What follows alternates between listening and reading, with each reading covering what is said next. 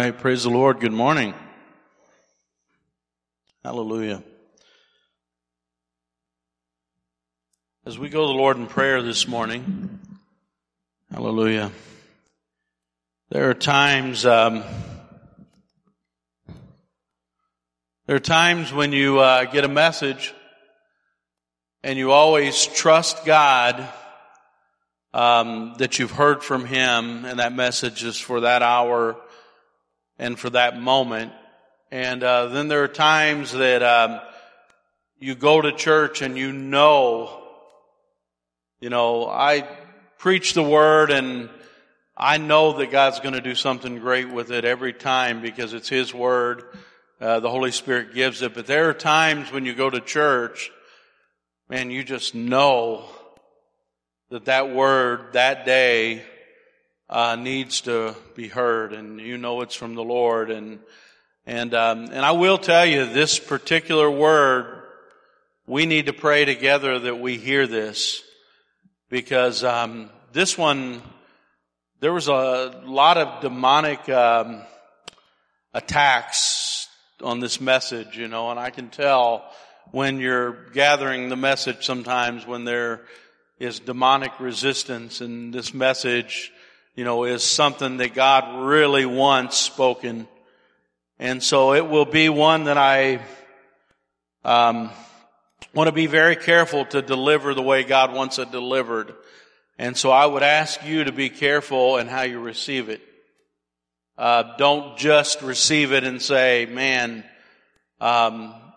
this is for somebody else, or this is, he's picking on me. This is for everybody in this body, and this is for this church, and we all need to pray that God would help us understand and apply everything that's in this message. Hallelujah. So if you would join me as I pray. In fact, I'm going to pray before I even read the scripture, because I want God to really anoint this scripture in our hearts. Hallelujah. Let's pray together. Heavenly Father, I just pray that you help us, Lord. Lord, help us receive your word. And Lord, help us apply it to our lives. And Lord, we just pray that you give us wisdom and instruction and protection, Lord, and that you just minister to each heart, Lord, and help us through the power of the Holy Spirit today. And Lord, we pray all these things in your name and the name of Jesus, and everybody said, amen. Hallelujah. James 4:6 says this. It says, God opposes the proud. Think about that. God opposes. That means he's in a conflict. Everybody see that this morning? He's in a fight with those who are proud. He's fighting something with the proud. But he gives grace to the humble. So who receives grace? Those who are humble. The proud, he has a fight. He has a resistance there. Let me read you another one. Proverbs 13:10 says, where there is strife, there is pride. Strife is a word that means to fight, means conflict. Where there is fighting, where there is conflict, pride is there. Let me give you another one. Proverbs 16:13. Pride goes before destruction, and a haughty spirit before a fall. And so I want you to think about this. Every fight that we ever have, whether it's a church fight, a fight in a marriage, a fight with a friend, a fight with God. How many have ever felt God fighting with you and saying, man, I need this in your life, and we're fighting it? And one thing that we can be sure of based on these scriptures is there's one sin that's always present, and it's pride. And so what holds back a church more than anything? Pride, I would submit to you, is the thing that holds a church back. What causes a church not to get along? What causes a church not to move forward? What causes a church not to be in unity? We know for sure one of those things is pride. It's the prime root.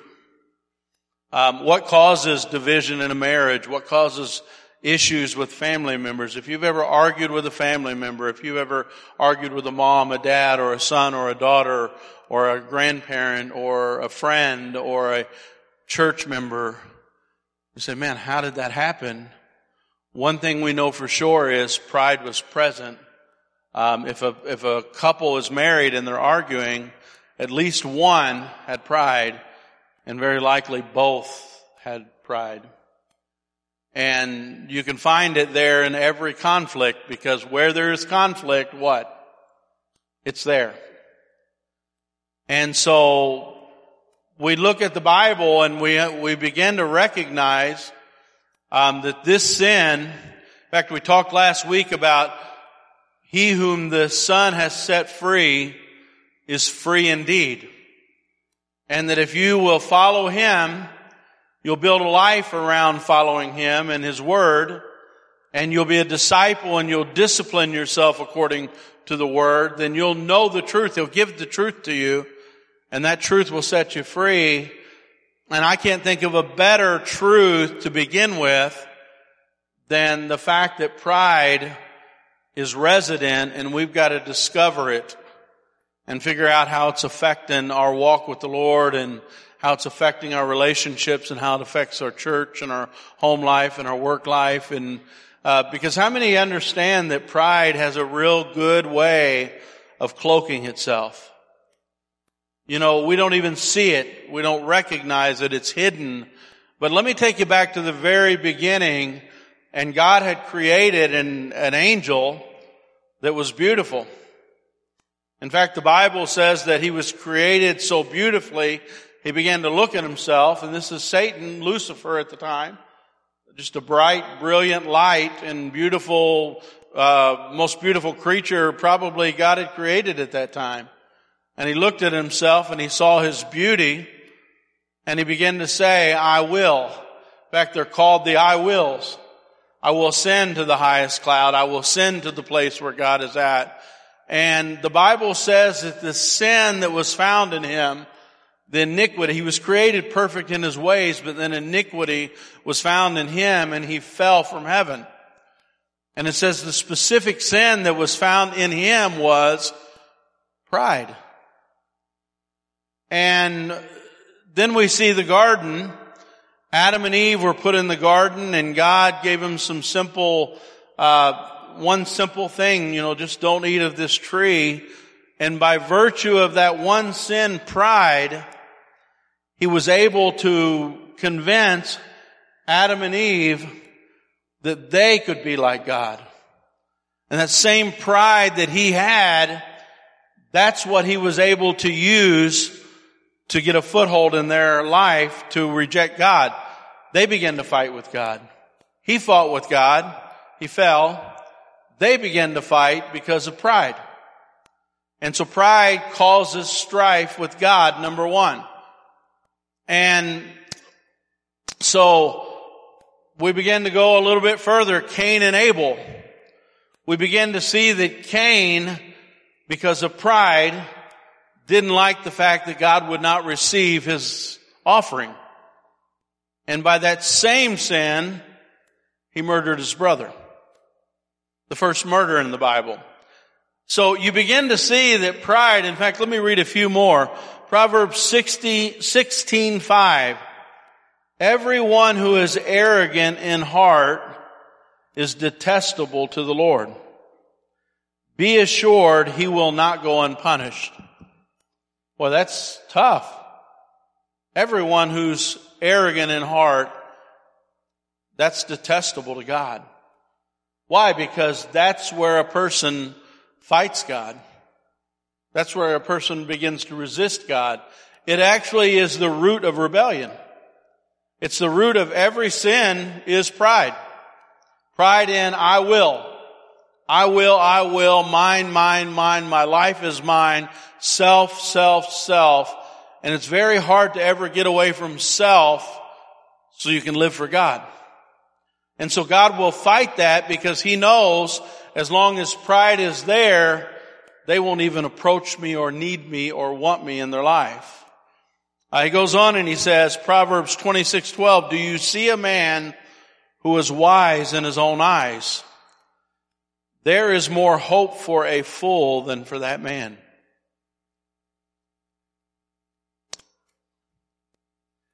1 Corinthians 4:7, for who makes you different from anyone else? What do you have that you did not receive? God's saying, what do you have that I didn't give to you? And if you did receive it, then why do you boast as if you did not receive it? When pride comes, it's Proverbs 11:12, when pride comes, you say, okay, well, pride is what I have. When it comes, then comes disgrace. But with the humble, there's wisdom. Proverbs 16:18, pride goes before destruction, and a haughty spirit before a fall. In fact, I want you to think about that one. Right before a person is destroyed, what is the last thing that goes? Pride. And the haughty spirit, the Bible says, the proud spirit will be the last thing to leave right before the fall. So that tells us in descending order, all these other attitudes and all these other spirits leave, and the last one that will go is what? Pride, because it is the root of all sins. It's how many have ever heard of a square root? It's divisible by every other sin. Every other sin did not have a place in your heart unless pride first entered. The pride to say, my life is my own, I'll do what I want with it, and nobody can tell me any different. But Jesus says, your life is not your own, it was bought with a price. And we have a choice. It's either His or it's ours. And He says, I bought it with a price, and sometimes we say, it's mine. I want it for myself. How many can see that pride is really a great definition biblically is, it's just selfishness.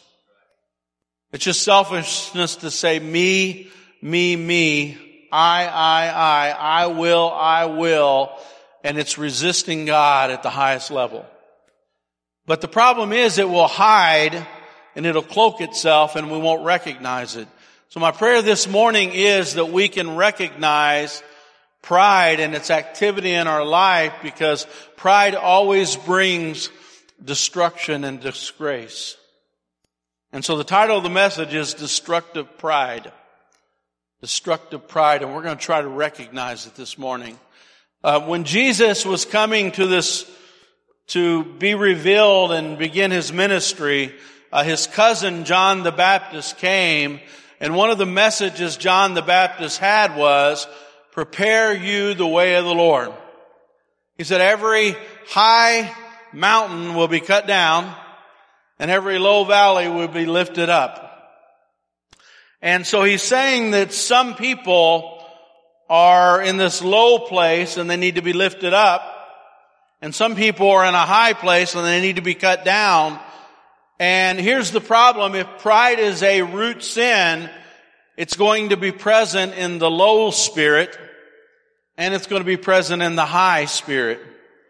And some people say, well, it's only the mountain that has pride and overconfidence, and they don't trust in the Lord. But the person who is lowly, they are humble and they don't have pride. But this message is all about understanding. Half of the message is for the mountain, and half of the message is for the one in the lowlands. The one who is low suffers from pride and may never recognize it, but we have to this morning. And it's the hardest part, because A lot of the spirits and a lot of the pride that they suffer with will not hear this message today. They won't want this message. They'll resist this message. They'll fight God over this message. And the second half will be harder than the first half. The first half, they won't believe it. They won't, unless God does a work and the Holy Spirit does a work in each one of us, we won't even believe it's there. We will attribute some great quality to ourselves, and we will be damaged by pride if we don't recognize it this morning. Hallelujah. Boy, this is a tough message. Hallelujah. Well, the first thing I want to address is, how does pride actually get in your heart? Boy, a good question.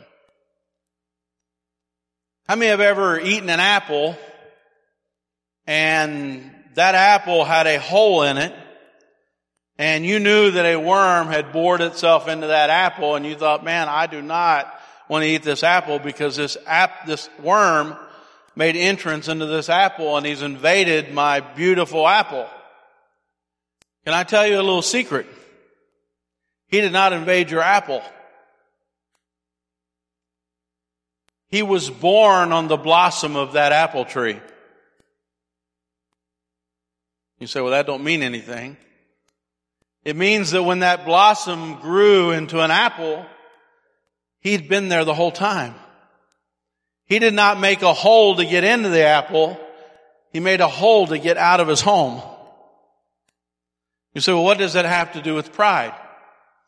Because the Bible says with the fall of Adam and Eve that we have sin in our heart, and our heart is desperately wicked, and there's nothing good inside this heart of ours. Everything good comes from God. And pride is in us.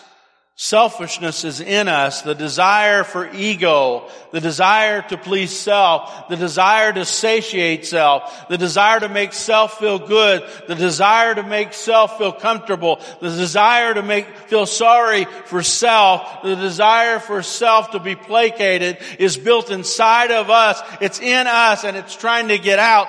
Jesus said in the Word of God, listen to this, Mark 7:20, he said, it's not what goes into a man that defiles him.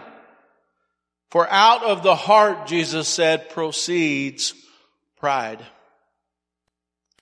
So it's something that's in there, and God has to do a work in us to begin to purge us of this. And it'll be a lifetime process of humbling ourselves under the mighty hand of God. And so we've got to recognize that it's there, and you say, well, I don't have it. It makes me mad that you even say that I have it. You're full of it. That is a sign that you're full of pride. And it's a symptom that you won't ask God for help.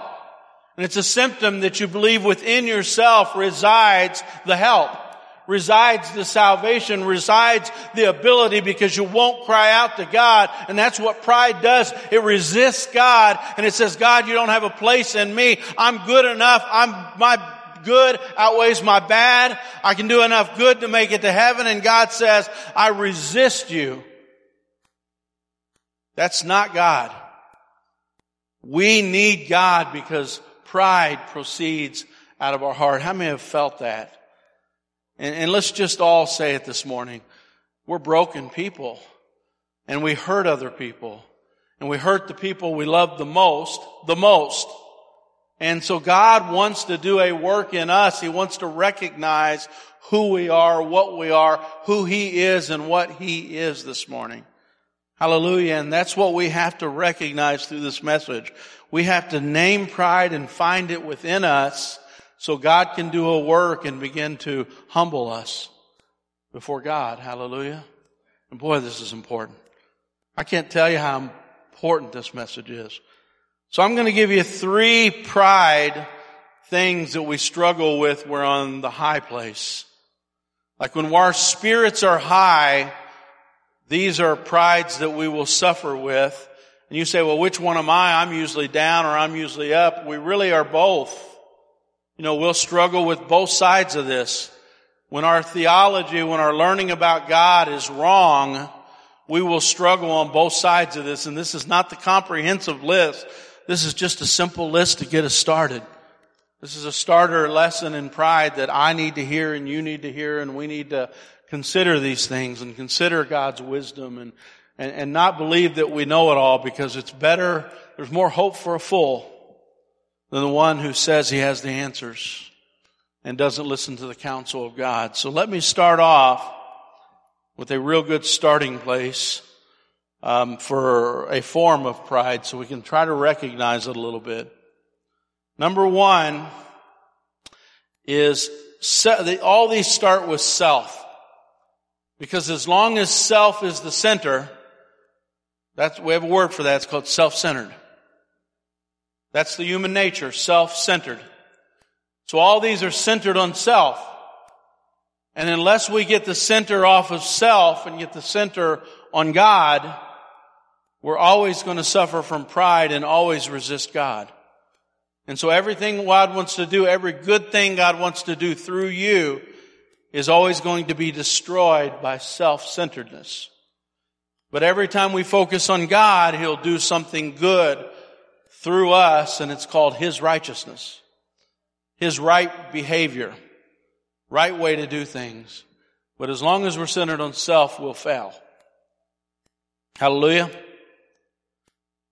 So what is self-exaltation? This is a pretty easy one to define, but a really hard one to find. What did Satan say? I will, I am, I will, I am. I am as great as God. I will sit in the seat of God. I will do this. I will do that. I. We become the great I am. I'm the greatest. I'm the smartest. I'm the wisest. And we may never say that, but we live that way. We live like we're smarter than God, we're wiser than God. We live like we're smarter than other people, we're wiser than other people. You say, I don't live that way. Well, wait till you give your opinion and somebody overrides it. Then the great I am is damaged. And so this is a form of pride. And it says, I am the great I am. And how many know that God identifies who He is in the Bible, and guess what His name is? He said, I am the I am. Not you. James 1:16 says, don't be deceived, my beloved brothers. Every good gift and every perfect gift is from above. So every good and every perfect gift. You know what every means in the Greek? Very interesting word.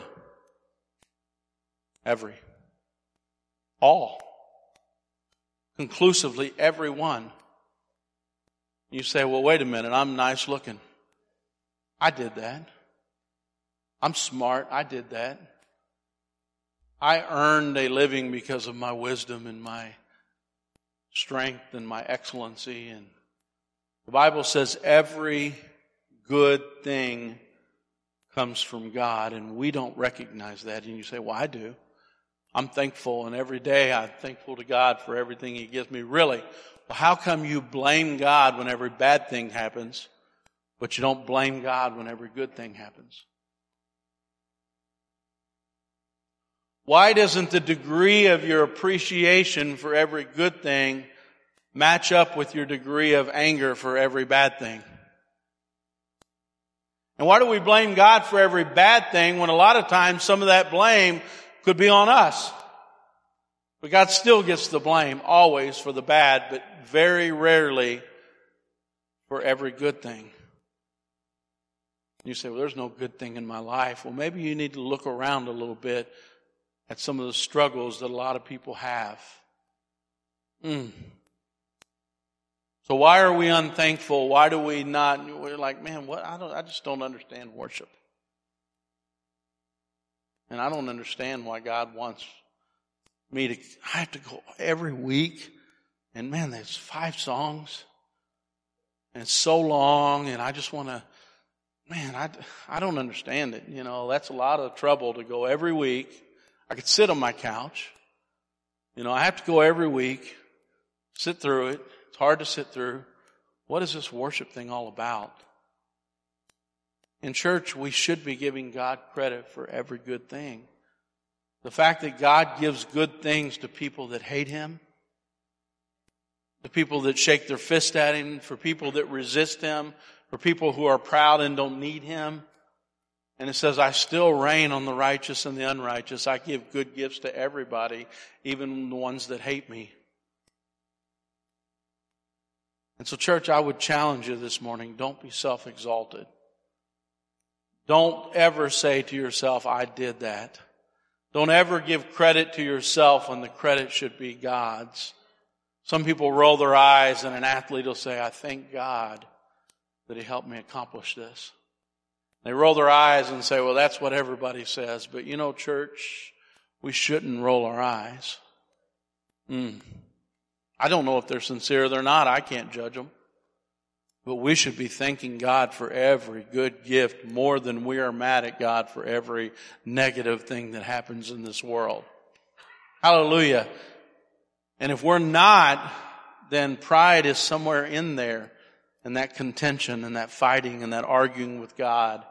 Somewhere in there, pride is present and we just don't see it because we think we're good. We think we're great. And here, can I give you a very troubling statement here? There's no honor or virtue in you at all. You're not that great. And here's the thing. Can I stop you here before you say, I know that? Because the minute something bad happens to you, what's the first thing you're going to say? Man, I'm so good. God, don't you see what I'm doing? Other people don't worship you, but me, I worship you. Other people don't thank you, but I thank you. And God, did you not see that good thing I did?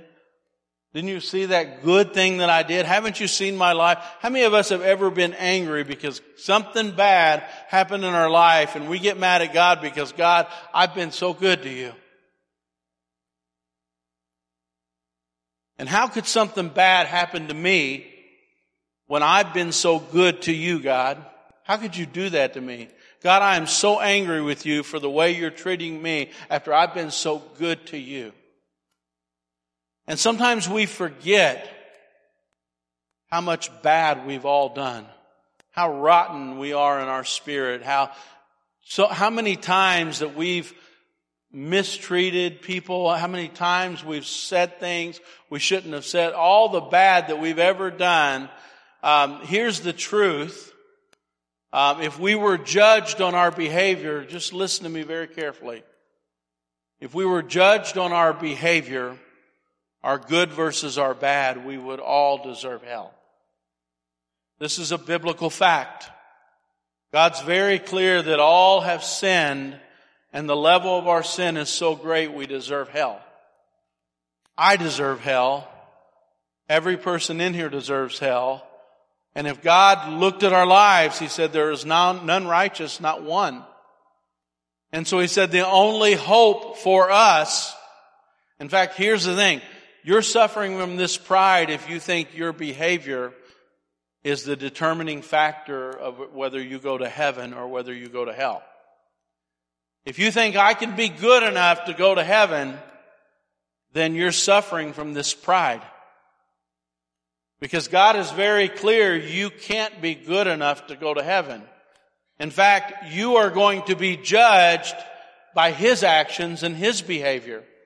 You are receiving a position because He died for you and He gave you a position of favor.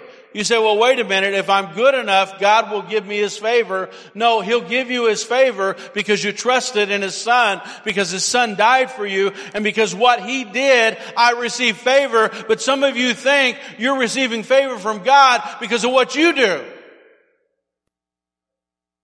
And somewhere in there, there's pride. And so you walk around and you say, well, look at all the things that I've done, and we get more and more proud, and that's that self-exaltation. You say, well, what could be wrong with that? It makes me do good things. You're doing it with the wrong motive. You should be doing good things because of who He is.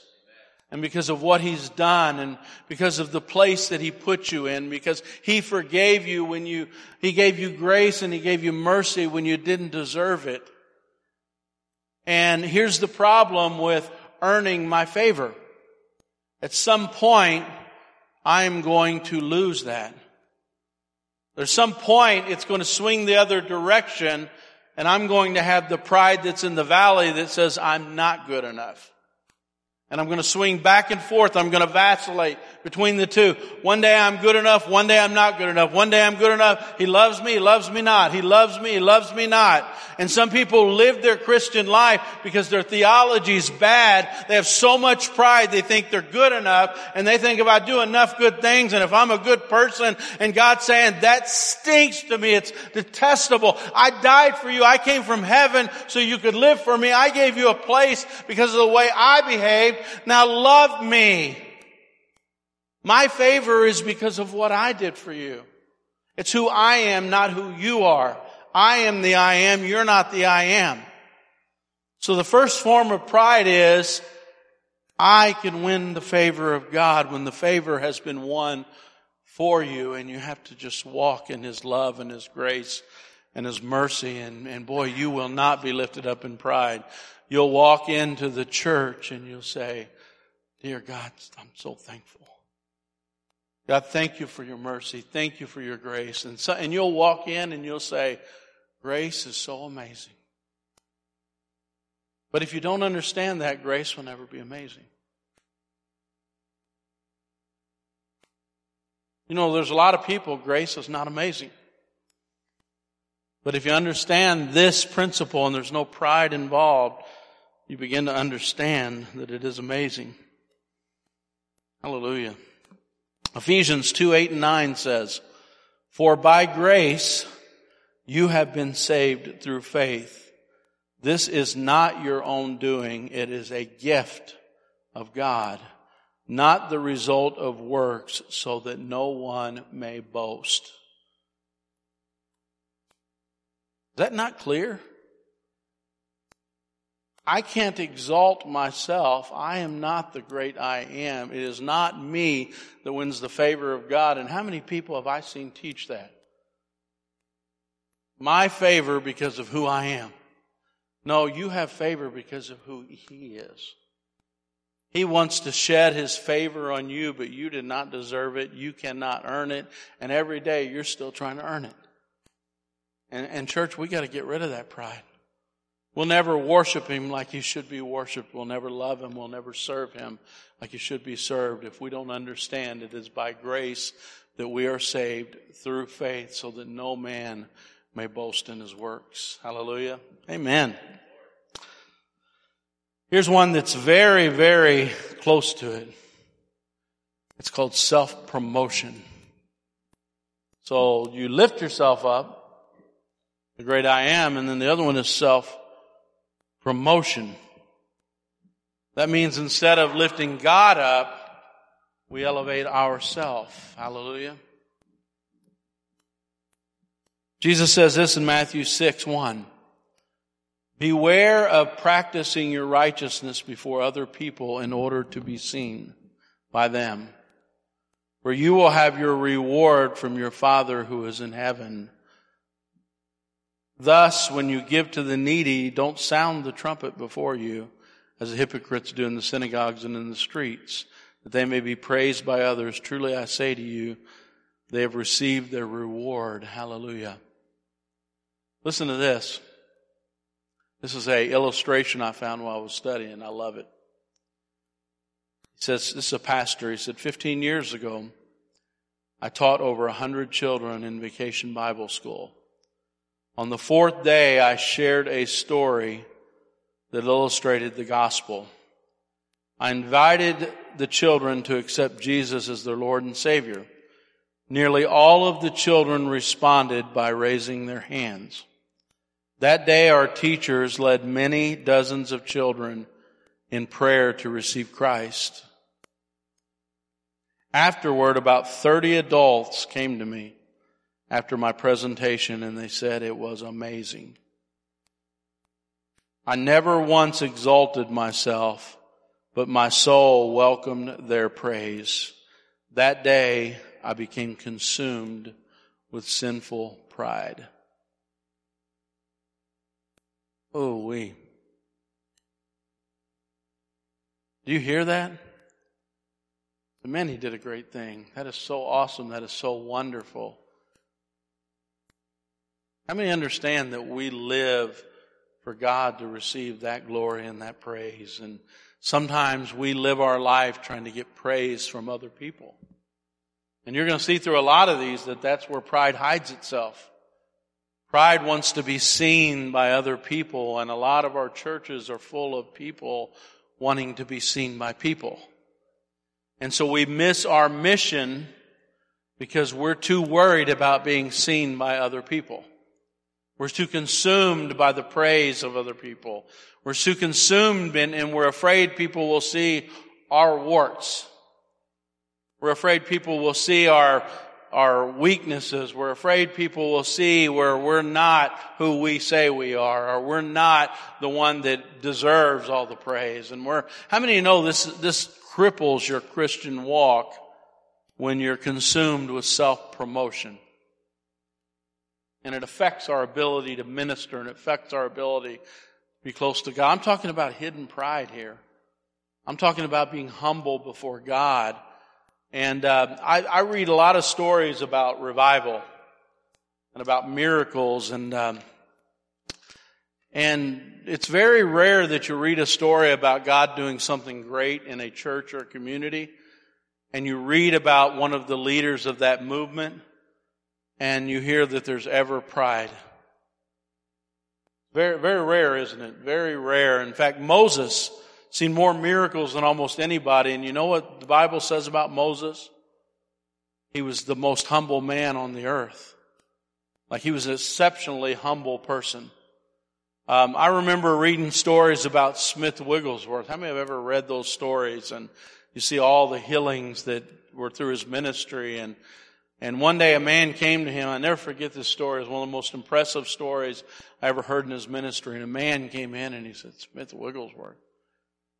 He said, I can't believe I'm meeting you, and recounted some of the things he had heard about him and the greatness of Smith Wigglesworth. And I remember Smith Wigglesworth just started to cry and just wept. And the man wondered why he was so emotional. And he said, sir, he said, my ministry is a failure. My ministry is a failure. He said, I have lifted me up, and you see me and not God. And how many know God can't do what He wants to do in your family and in our life as long as we're proud? As long as we don't have humility and we're not humble, and He just can't do in this community. He can't do it in this church. He can't do things in our life because God won't share that glory. He won't puff you up. He won't destroy your life with pride. God needs that humility to do great things. We can't be self-promoted. We've got to be humble people, church. You say, well, there's a shortcut. There's a way we can get around it and God can do something great. No, if you want God to touch your family, if you want God to touch people that are hurting, if you want God to do miracles, we must be humble. It's a prerequisite, because God won't destroy you with pride. He won't allow you to be puffed up. He'll resist it. He'll fight it. And as long as God's fighting with the church, God can't move through the church. Hallelujah. I hope everybody's hearing this. You say, well, that was a weak point. The first one was strong, but that's not a weak point. That is stronger than the first one. Hallelujah. Well, here's a big one. Self-justification. So not only do you want the approval and the words of men as an example that pride's present, but you want God's approval Himself. You want God to look down and say, God, look at what I've done and justify me. Wow. Then why did Christ die? Did Christ die in vain? Then why are we trying to justify ourselves by our behavior when Christ died for our sins, died so that we could be saved? And self-justification, if you're trying to justify yourself by the works that you do, how many know there's pride present there somewhere? We should be giving more and more glory to God and thanking God that He saved us. I mean, I can't tell you how many... If you walk into church, let's put it this way. I can't tell you how many times I've walked into church and raised my hands and just said, God, I'm so amazed that you saved me. How did you do that? How did you save me? Of all the people in the world, why me? You know, and you raise your hands and you're just shocked that God gave you His grace and God saved you, and you're so amazed that He covered your sins. But some people walk in and say, obviously, He saved me. Obviously, He loves me. And you know, that's the thing the Pharisees struggled with. Listen to this. Luke 18:10, Jesus is telling a story. It says, 2 men went in the temple to pray. Okay, Jesus, what are you seeing here? How many can see Jesus in the temple watching this? 2 men going to the temple. Sounds like a joke, doesn't it? 2 men walk into a temple. All right. They go in to pray. One is a Pharisee, one is a tax collector. The Pharisee stood by himself and prayed, God, I thank you that I'm not like other men, an extortioner, unjust, adulterers, and like this tax collector. I fast twice a week. I give tithes of everything that I get. But the tax collector stood far off and would not even lift up his eyes to heaven, but beat his chest, saying, God, be merciful to me, a sinner. I tell you, this man went to his house justified rather than the other one. For everyone who exalts himself will be humbled, but the one who humbles himself will be exalted. Wow. Do you ever walk into church and say, man, I had a good week. Lord, did you see the week I had? I am deserving of worship. I'm deserving of serving you. I'm deserving of your love. I'm deserving. Something's wrong in the way you're believing. Because we should walk in and say, God, thank you, thank you, thank you. You saved a sinner like me. I'm so thankful. Lord, I love you so much. Lord, I so am appreciative of your mercy and your grace and your love. I mean, grace is real. How many, that's how you feel when you walk into the house this morning? Hallelujah. God, what you did for me, what can I do for you? Hallelujah. You saved me. How did you do it? Amen. Church, we can't have pride mixed with our worship. We can't have pride in us. That's justifying ourselves based on who we are and not based on who He is. Hallelujah. I hope this makes sense. Now this is where it gets hard. Those are the people that are up here and believe that God, this is the high spirit pride. Now we got to get to the lowly ones, the 3 ones that are really difficult.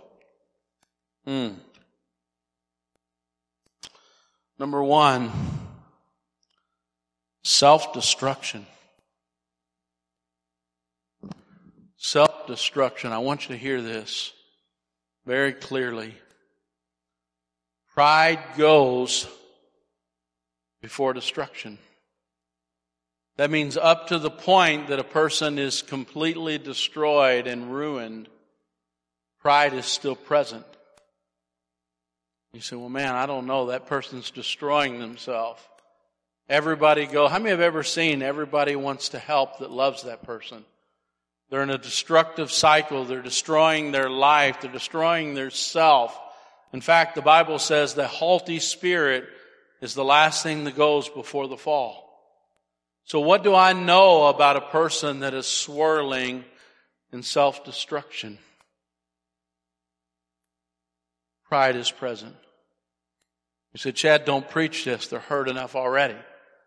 They're already down. They're already depressed. They already are beating themselves up. They're already upset. Just don't preach this message about their pride. But can I tell you something? That is a self-centered life. Some of the most self-centered behavior I've ever seen, and I'm going to be very careful how I say this, is suicide. I've had several in my family, close people in my family, people that I spend Christmas and Thanksgiving with and those kinds of things. And I've seen it in front of their own kids. I've seen it in front of family members personally. And yeah, I know that there's pain, there's suffering, there's difficulty, but can I tell you, there's a level of self-centeredness there that says, I completely do not care about anybody else around me. I don't care who it hurts.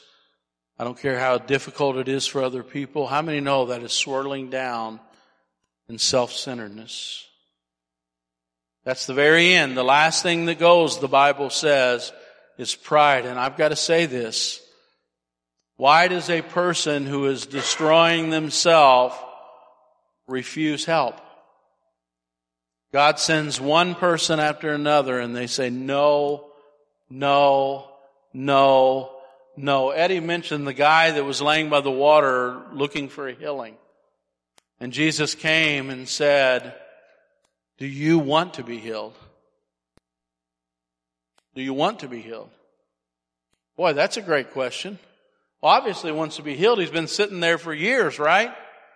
No, Jesus wanted to hear him say, yes, I want to be healed. Can I tell you something? The reason I know pride is present is because everybody that loves that person and cares for that person are constantly trying to bring help.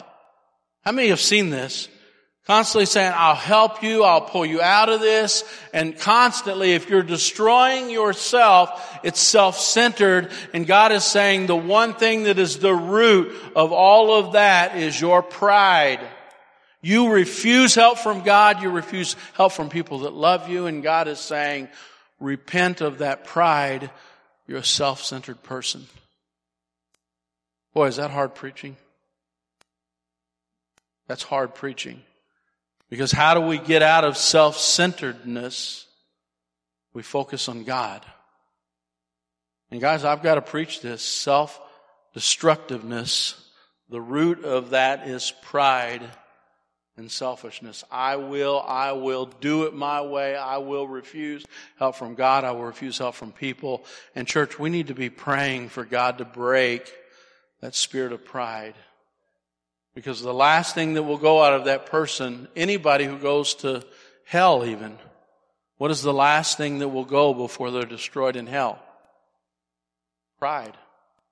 The pride that I am rejecting God because I will. How many know that what I'm saying is true? Church, we got to pray against pride. It's present. Anytime there's conflict with God, one thing we know for sure is pride is present. And you say, well, you've known this your whole life. I didn't know this till last night. God showed me that the last thing that goes is pride, and that's why I'm preaching this message. Pride is present, and if we don't start recognizing and praying against that, we're never going to break the power of pride. Hallelujah. It's the root of all sins, is that selfishness. Hallelujah. Here's another one. Self-destruction is the first one. Well, the next one is, this is all the valley. This is pride in the valley. Like when I'm down, here is where pride is affecting me when I'm down. Self-pity. Pity me.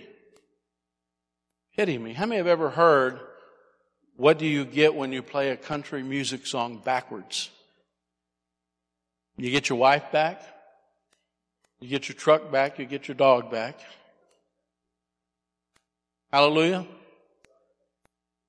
Nobody's ever backmasked a country music song? You can guarantee if self is involved that pride is present. And if there's a conflict, pride is present. Can I tell you the stubbornness that goes along with self-pity? The root of it is pride. The same stubbornness the children of Israel struggled with was pride. They pitied themselves. How many have ever heard of somebody inviting people to a pity party? In church, we've got to break that cycle of pity. Feel sorry for me. Feel sorry for me. Feel sorry for me. Guess what you'll be doing the rest of your life? Giving into that pride, because sometimes pride is more comfortable than receiving the healing that God wants for you. Pride is the root sin that causes a person to live in self-pity. Church, this is hard. I know it's hard. I was coming to church saying, God, help me preach this. But pride and self-centeredness is the root of that pity party. You say, well, I just want people to come cheer me up and make me not depressed. No, what you want people to do is tell you how great you are.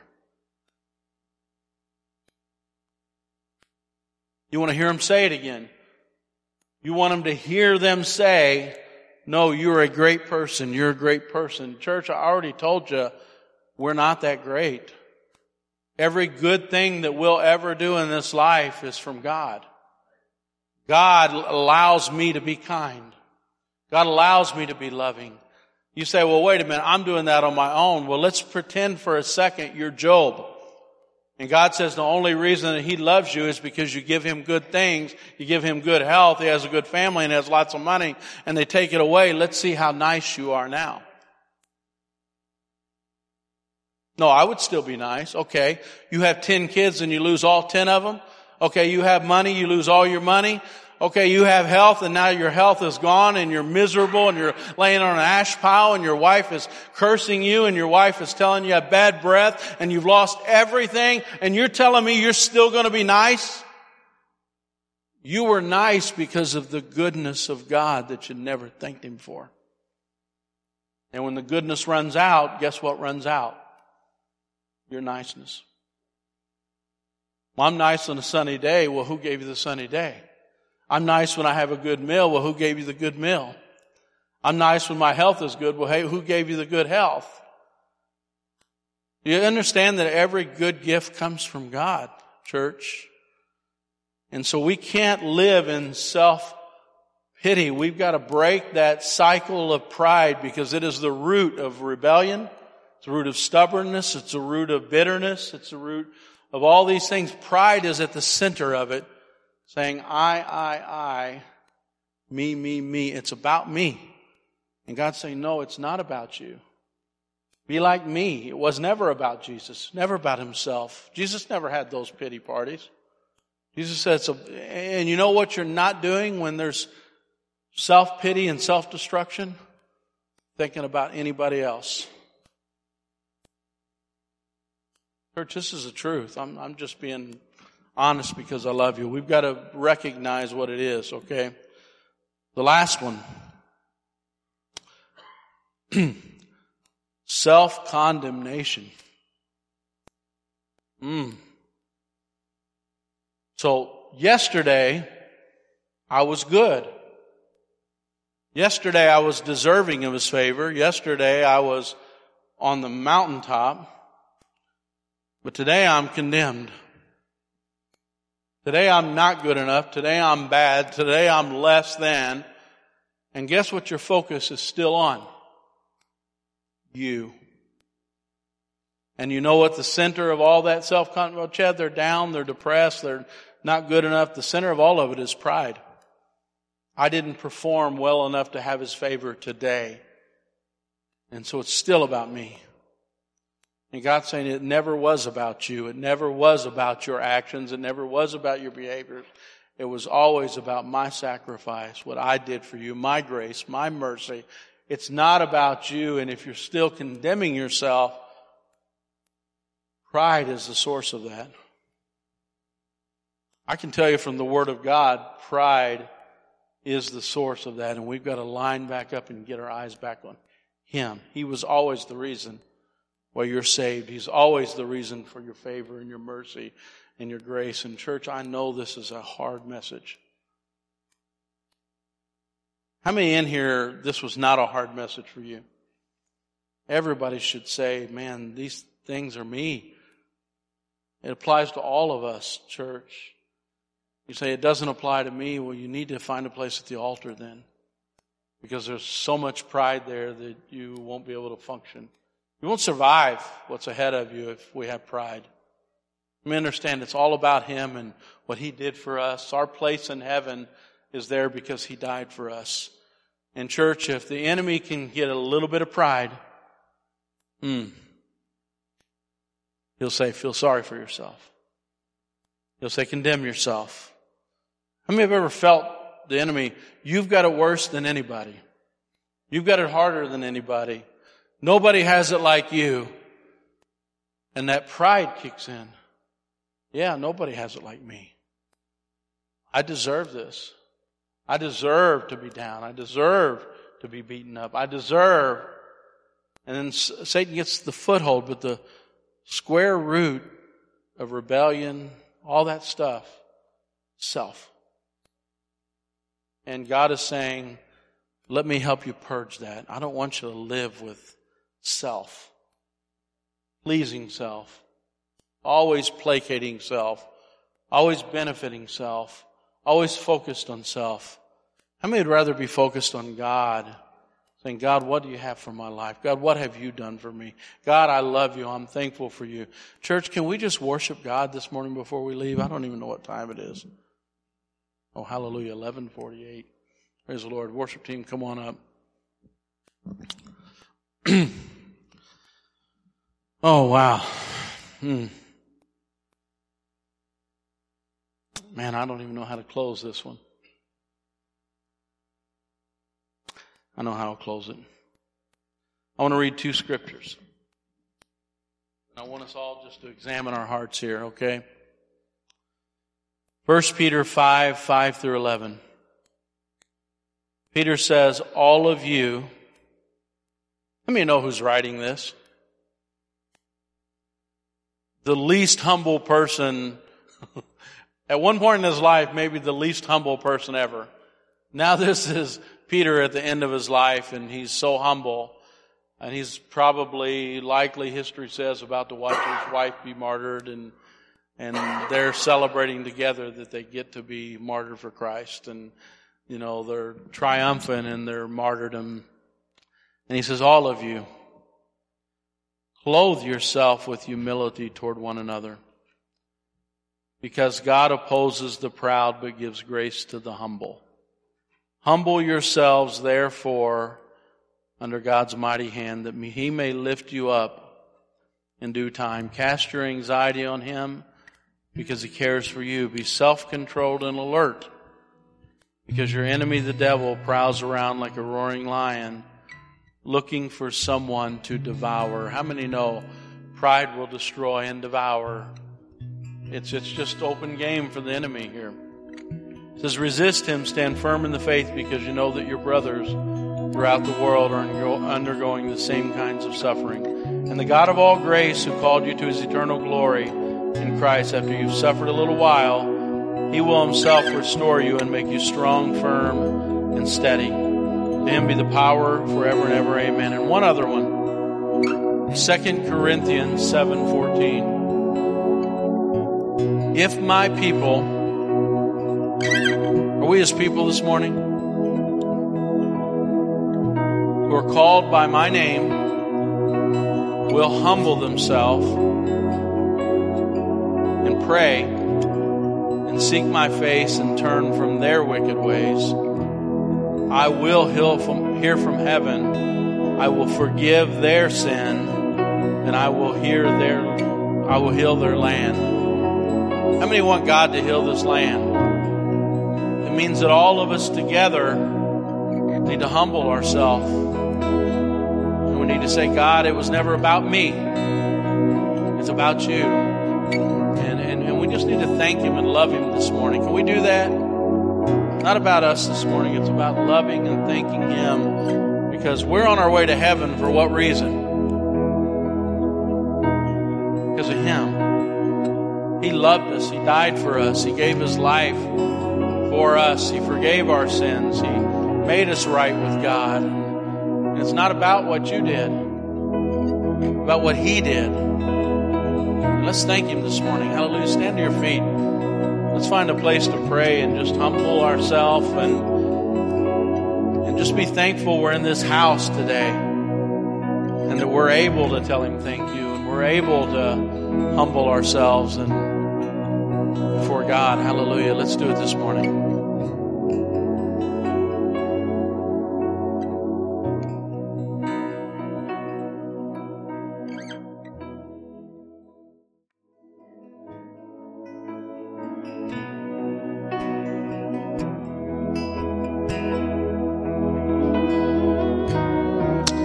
Hallelujah. Church, I know it's a hard word and it's difficult topics, but how many have ever heard of something called rock bottom? And I can't tell you how important rock bottom is to every person. You say, well, that's just for addiction. No, it's every person. You've got to come to the end of yourself. Everybody understand? The end of yourself, where you say, I just don't have the answer. I thought I did. I thought this would solve it. I thought that would solve it. I thought this would fix it. I thought that would fix it. Sometimes you just got to let self crash and say, help me, Lord. Help me, Lord. I need your help. I don't have the answer anymore. And in church, I've seen too many people spiral into self-destruction. And that's why I had this message. Not that I'm mean, I'm not hard-hearted, I'm not trying to be upset with people. I'm trying to tell you there are people that are spiraling in condemnation, self-pity, self-destruction. There are others, pride is affecting them a whole different way. But especially those who are broken and they're spiraling, and no matter how many people come to help,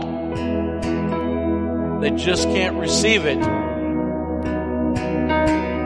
And I believe at the center of that foothold the enemy has is pride. The unwillingness to say, God, help me. I need you, Lord. I need you, Lord. And wake up the next morning and guess what the statement should be? You helped me yesterday, I'm good now. No, the statement should be, I need you more today than I did yesterday. Help me, Lord, I'll receive it. And then we can start to climb out of the spiral. But until we hit rock bottom and we get to the end of self, we'll never turn to God. And we have a country right now that refuses to turn to God. They're fighting God. And when there is fighting, what is present? Pride. And how can we pray against it if we don't know it's there? Church, we got to start praying against that. It's the thing that's resisting. When you try to help and they don't want that help, they don't even know it's there. But there's pride there. And that's got to be broken, and only God can do that. Only God can shatter that pride. And when the pride's gone, the resistance is gone. Hallelujah. Amen. We don't want to see people destroyed. We want to see them healed. We want them to receive help and recovery and God's grace. It says God opposes the proud, but what does He do for the humble? He gives them grace. Hallelujah. Let's pray. Heavenly Father, we love you. And Lord, we love your truth because it truly sets us free, Lord. Lord, let truth find a place today in our hearts. Let us build our lives around it, Lord God, and let us walk free, Lord God. Lord, from the oppression of the enemy, from the pain of the enemy, from the destruction of pride, Lord God. Help us. Lord, pour out your grace upon us, Lord. Upon the city, Lord. Do mighty things, Lord. In your name we pray, Lord Jesus. And everybody said...